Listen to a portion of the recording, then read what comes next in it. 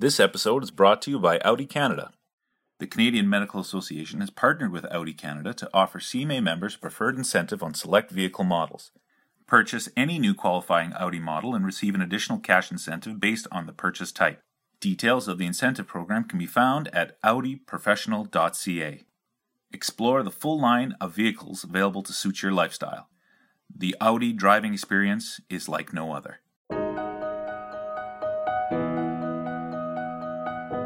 Patients who experience transient ischemic attack or minor stroke due to extracranial internal carotid artery stenosis can sometimes walk away without disabling consequences. However, these types of stroke do in fact require urgent diagnosis and intervention. I'm Dr. Kirsten Patrick, Deputy Editor for the Canadian Medical Association Journal.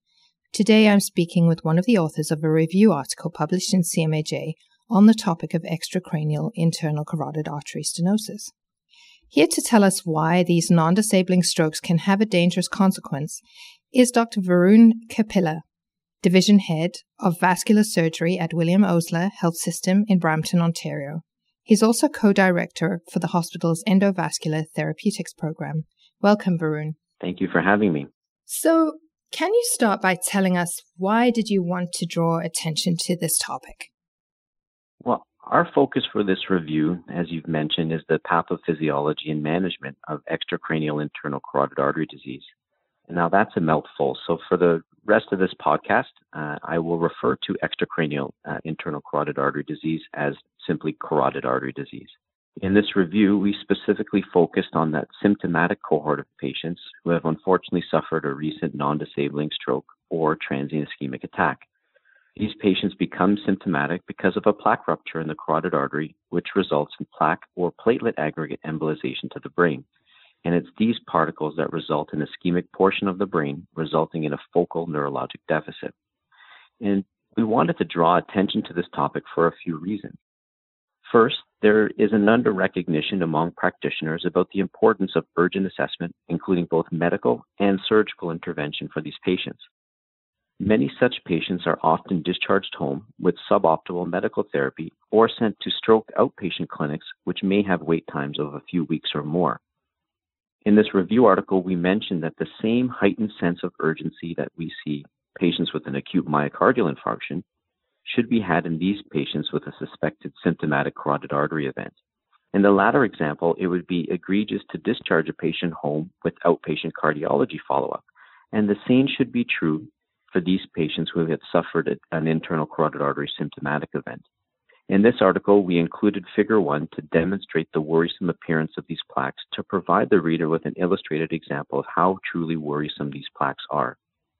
The ulcerative and irregular nature of these plaques pose significant ongoing risks to the patient until they're treated.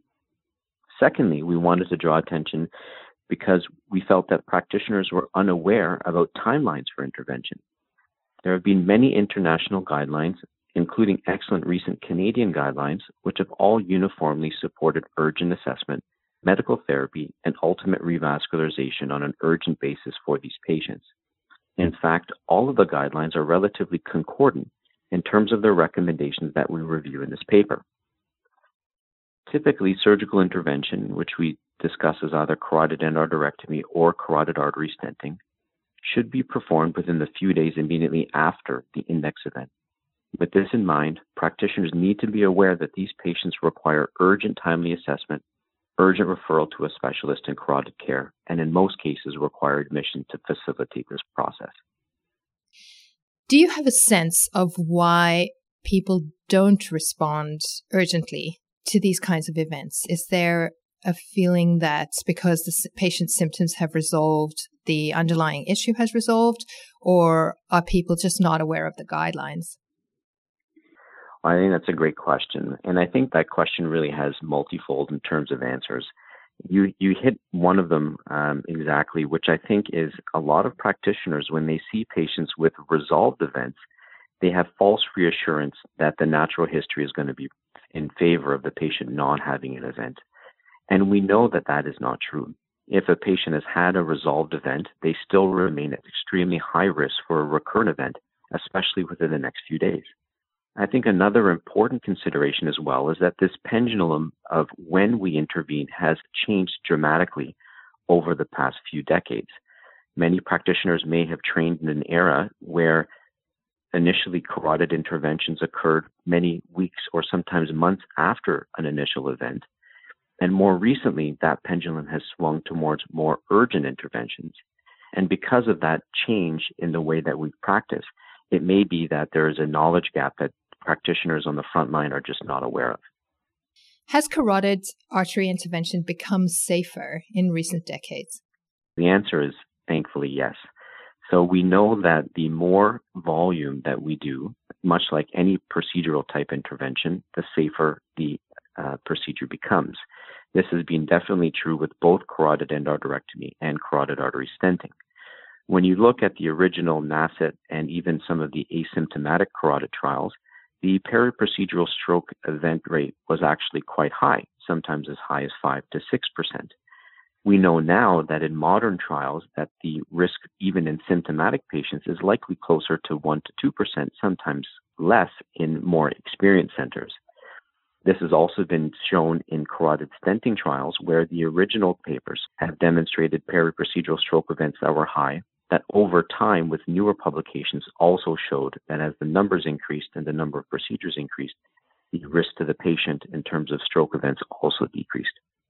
Varun, can you give us an idea of how common embolic events that result from extracranial internal carotid artery stenosis are?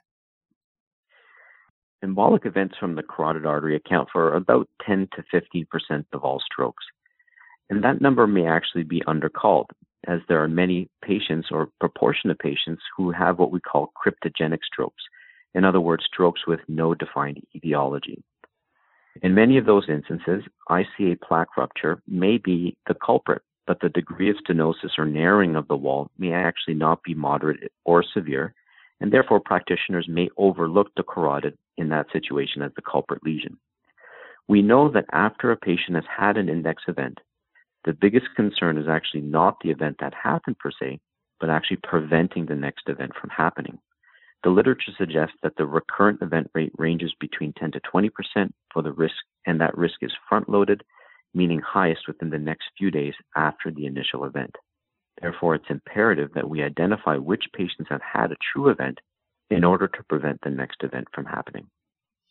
And I guess it would be unwise to assume that a future event is going to be equally as inconsequential as the first event. It could be a severely disabling stroke the next time. That's exactly right. Some patients are very lucky where they have sometimes a very mild or transient TIA. And unfortunately, there are the other spectrum of patients that may have a devastating, sometimes fatal stroke. And often there's really no way of deciding or figuring out what that probability in which direction that will be. Okay, so let's go back to the bread and butter of examination. What are the usual symptoms and clinical features of this sort of stroke? How easy to identify are they? Well, the cardinal signs and symptoms that we watch out for are focal neurologic deficits. And typically these are in the anterior circulation of the brain when we talk about the internal carotid artery. From an anatomic point of view, the internal carotid artery supplies blood flow to the entire brain actually through the circle of Willis, but primarily the anterior circulation via both the middle cerebral artery and the anterior cerebral artery. And this is very important because the specific area of the brain affected results in the specific focal neurologic deficit that we see clinically. In box 2 of the article, we list important signs and symptoms suggestive of such an event. While this list was not meant to be exhaustive, the most common symptoms that the patients may present with include acute facial droop, changes in their speech, monocular vision loss, or unilateral painless motor or sensory impairment of the upper or lower extremities. In each of these examples, you can see that these signs are focal and they correspond to a specific part of the brain. Sometimes this can pose a diagnostic dilemma. This may occur in patients who have had a completely resolved event, and therefore we rely on a patient's accurate description of the event. Sometimes the patients themselves don't worry about the event because it was transient, and I think that's really important. And this is sort of an important take-home message for both patients and practitioners, that the resolution of symptoms does not imply a more favorable outcome, as we've already discussed today. In fact, the risks to the patient remain high and the diagnosis remains emergent. The most important things for practitioners is to have a heightened sense of suspicion when the patient presents with a truly focal neurologic event, whether or not the symptoms are transient, fluctuating, or persistent. If the diagnosis is considered, then an expeditious, urgent workup is warranted. I guess it's also important to drive this point home for caregivers, and I've seen some public information campaigns about this, that if you're a friend or a relative or a caregiver of a person who has a non-disabling stroke or a transient event, don't listen to them when they say, oh, it's nothing, I don't need to go and get it checked out. Absolutely. And this goes to the fact that what we've been talking about today, that really we're not that concerned about the event that happened. We're really worrying about the next event that can happen. And this is really all about prevention. So how common are recurrent events?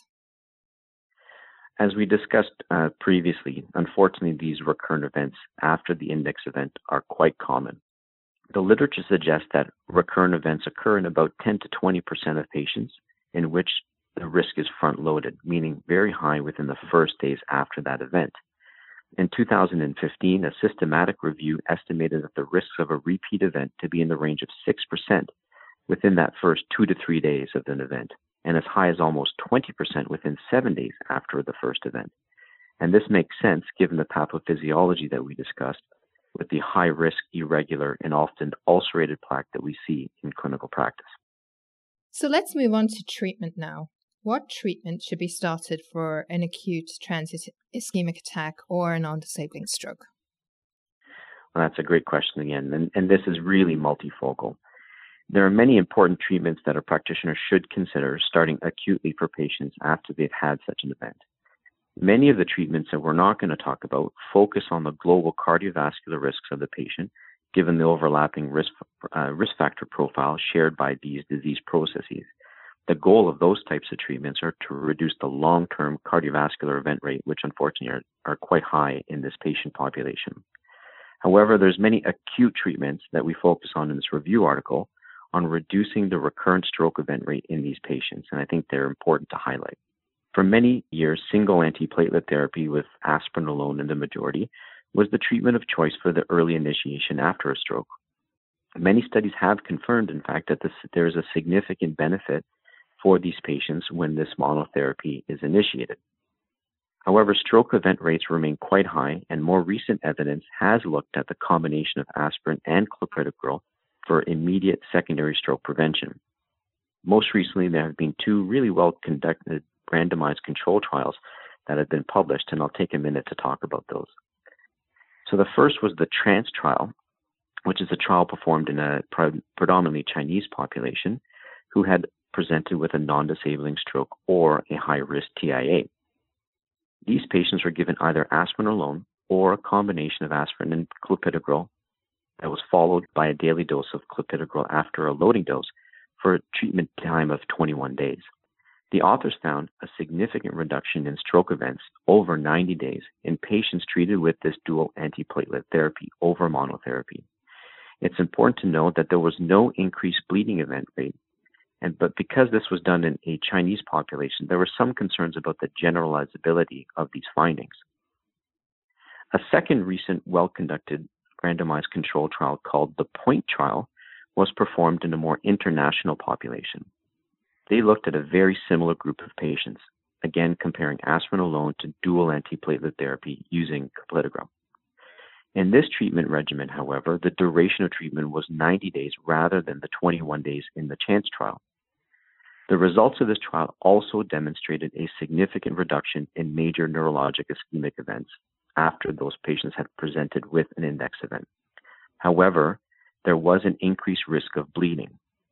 And it's important, though, that majority of the bleeding events were not intracranial, and there was no difference in depth from any types of bleeding events that was seen in that paper. So what do these trials tell us?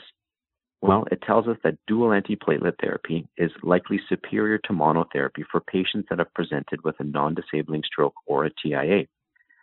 We can also infer that the duration of therapy is important, and limiting therapy for a short course is likely optimal to balance that benefit of secondary stroke prevention and the risk of bleeding. Many of the international and even the Canadian guidelines that I mentioned have subsequently adopted these recommendations for dual antiplatelet therapy in a limited duration for purposes of immediate secondary stroke prevention after a symptomatic carotid event. It's also important to know that from these two trials that the patients who underwent a carotid intervention were excluded. This is important as some surgeons who perform a carotid endarterectomy have concerns about postoperative bleeding while the patient is on dual antiplatelet therapy. Speaking for myself in my own practice, almost all of the patients that I operate on for acutely symptomatic events are on dual antiplatelet therapy, and I've noted only minimal issues with respect to neck hematoma or bleeding concerns. This is also true for my co-authors in this article as well. That's good to have your personal perspective. At this point, I want to get on to carotid interventions, such as stenting and endarterectomy. At what point should a patient get these interventions? A carotid intervention should be considered as the final common pathway for patients who have presented for a symptomatic carotid event. Certainly, there are some patients that for some reasons are not candidates for any intervention, but for the majority of patients that we're talking about, an intervention is the standard of care for patients and for the treatment of this disease. And when we say carotid intervention, as you've mentioned, we are really talking about carotid endarterectomy and carotid artery stenting. And there's been a myriad of trials that have looked at both comparing carotid endarterectomy versus carotid artery stenting in the treatment of symptomatic patients. In general, these trials have showed that carotid endarterectomy is a far superior stroke prevention intervention compared to carotid artery stenting. Those randomized control trials have demonstrated that the periprocedural stroke events, meaning strokes that have occurred immediately or shortly following an intervention, are higher for carotid artery stenting versus carotid endarterectomy. The same trials have also demonstrated a higher risk of myocardial infarction if patients undergo surgical endarterectomy. It's important to note, however, that many trials have included simply a rise in troponin as a positive endpoint as a surrogate for myocardial infarction, and therefore those may not have been representative of a clinically significant or life-threatening myocardial event. In my own practice, my algorithm is that if the patient has an anatomically favorable carotid lesion in terms of surgical accessibility or no contraindication from a physiological perspective, then they would undergo a carotid endarterectomy. And this represents really the majority of patients that we see. In the less common scenario, any anatomic or physiological concerns would then favor performing a stent. The recent Canadian guidelines echo this idea that carotid endarterectomy is generally more appropriate for patients that present with a symptomatic carotid event, simply that many patients are also presenting more than 70 years old, and that's supported by the data. The recent Canadian guidelines also suggest that intervention should be performed on an urgent basis in the first few days after the index event. And this is similar to the American guidelines that suggest carotid intervention should be performed between 48 hours and 7 days after the index event. Varun, I'd like to ask you about how you talk to patients about this, because endarterectomy is the treatment of choice, as you've said. Do patients ever, when you consent the patient for surgery, do they ever wonder how it's going to be once you've tied off the blood supply to a part of their brain? How do you explain that to them? How do you explain that they're still going to have adequate perfusion? That's a great question. And it's something that I face, almost every day when we see these patients. And I think that, often we use plumbing analogies to try to talk about vascular diseases, and this is no different. What we usually explain with patients for this is that one of the misconceptions for this procedure is that most patients require sort of clamping, and then there's a decrease in perfusion to the brain. There are some patients that can safely have that type of procedure, but for the majority of practitioners in Canada, I believe that most of them use some form of shunt. And what that means is that despite doing the operative procedure, they actually will maintain flow to the brain because we're using some shunt to take blood flow from the heart and to continue perfusion to the brain. And that's typically what I use in my practice. And so the other thing I think as well is that when patients think of carotid surgery, they think of a very significant physiologically taxing surgery, and they're going to be in hospital for multiple days. In fact, the opposite is quite true. while there are significant concerning risks with carotid endarterectomy in terms of causing a stroke, the risks are actually quite low, and most patients typically spend one day in hospital, and there's even some places in the country which send patients home the same day. But in general, I would say that most patients typically go home within 24 hours after their procedure. And when we explain it like that to patients, I think more patients are understanding and are more comfortable to undergo endarterectomy. To come back to your point that you made about needing to do the surgery or the intervention within 2 days, that would be optimal. What are the steps that need to happen for that? Because these patients sometimes will not present to a specialist. They'll present to their primary care doc. So what does the primary care doc need to do to get that patient to have an intervention lickety-split? Yeah, and I think the first thing is going to be increased recognition and decreasing the knowledge gap in terms of informing practitioners on the front line in our emergency departments and even surgeons and neurologists that these are really emergent diagnoses. And going back to what we talked about, creating a parallel between this event and a myocardial infarction, in the same way that we would think of a patient who's had a heart attack, we should think of the same thing for these patients. So if a practitioner suspects that the pretest probability for a patient having an event from their carotid artery, in other words, a transient or persistent focal event, then they really need to be sent to the emergency department immediately. So when the patients are in the emergency department, then it would be important for our frontline workers, including our emergency physicians and others, to ensure that they get expedited investigations, which include either an ultrasound, a CT angiogram, or an MR angiogram to get to the diagnosis of a worrisome plaque lesion in the extracranial internal carotid artery. And the steps then what need to follow is urgent assessment by a stroke practitioner, which may be a internist, a family physician, a vascular surgeon, or neurosurgeon, to assess the patient to see their candidacy to answer really a few questions. Number one, did this patient have a true event? Number two, are they a candidate for urgent intervention? And then number three, what type of intervention is the safest for this patient? And you can see that many of these steps, unfortunately, need to happen quite urgently. And in this review article, we make a point that, in our opinion, that many of these patients should be considered for admission, because to get this done on a timely and urgent and effective basis is very difficult to do on an outpatient setting.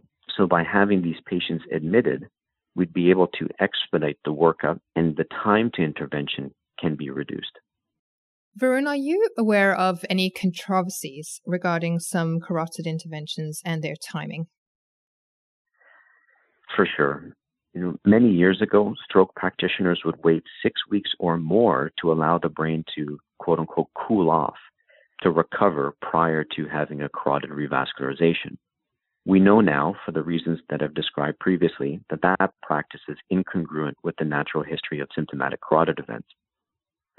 As that pendulum has swung towards more and more towards more urgent interventions, the question then becomes, how early is too early? There have been many studies which have demonstrated that very urgent carotid endarterectomy, meaning as that defined within 48 hours, may have higher periprocedural stroke event rates compared to those that were done between 48 hours and 7 days. And some practitioners have concerns about very urgent revascularization of the brain parenchyma that recently has had an ischemic event. There really are some unanswered questions that I think are going to be the focus of significant carotid research within the next few years. Grouping TIA and minor stroke patients in terms of identifying the best timing for their intervention may not be the best approach. I think there's going to be a lot of body of research that will look at whether or not very urgent intervention may be more beneficial for patients who have had a TIA rather than those that need intervention because of a minor stroke, and therefore, by definition, who have an ischemic portion of the brain.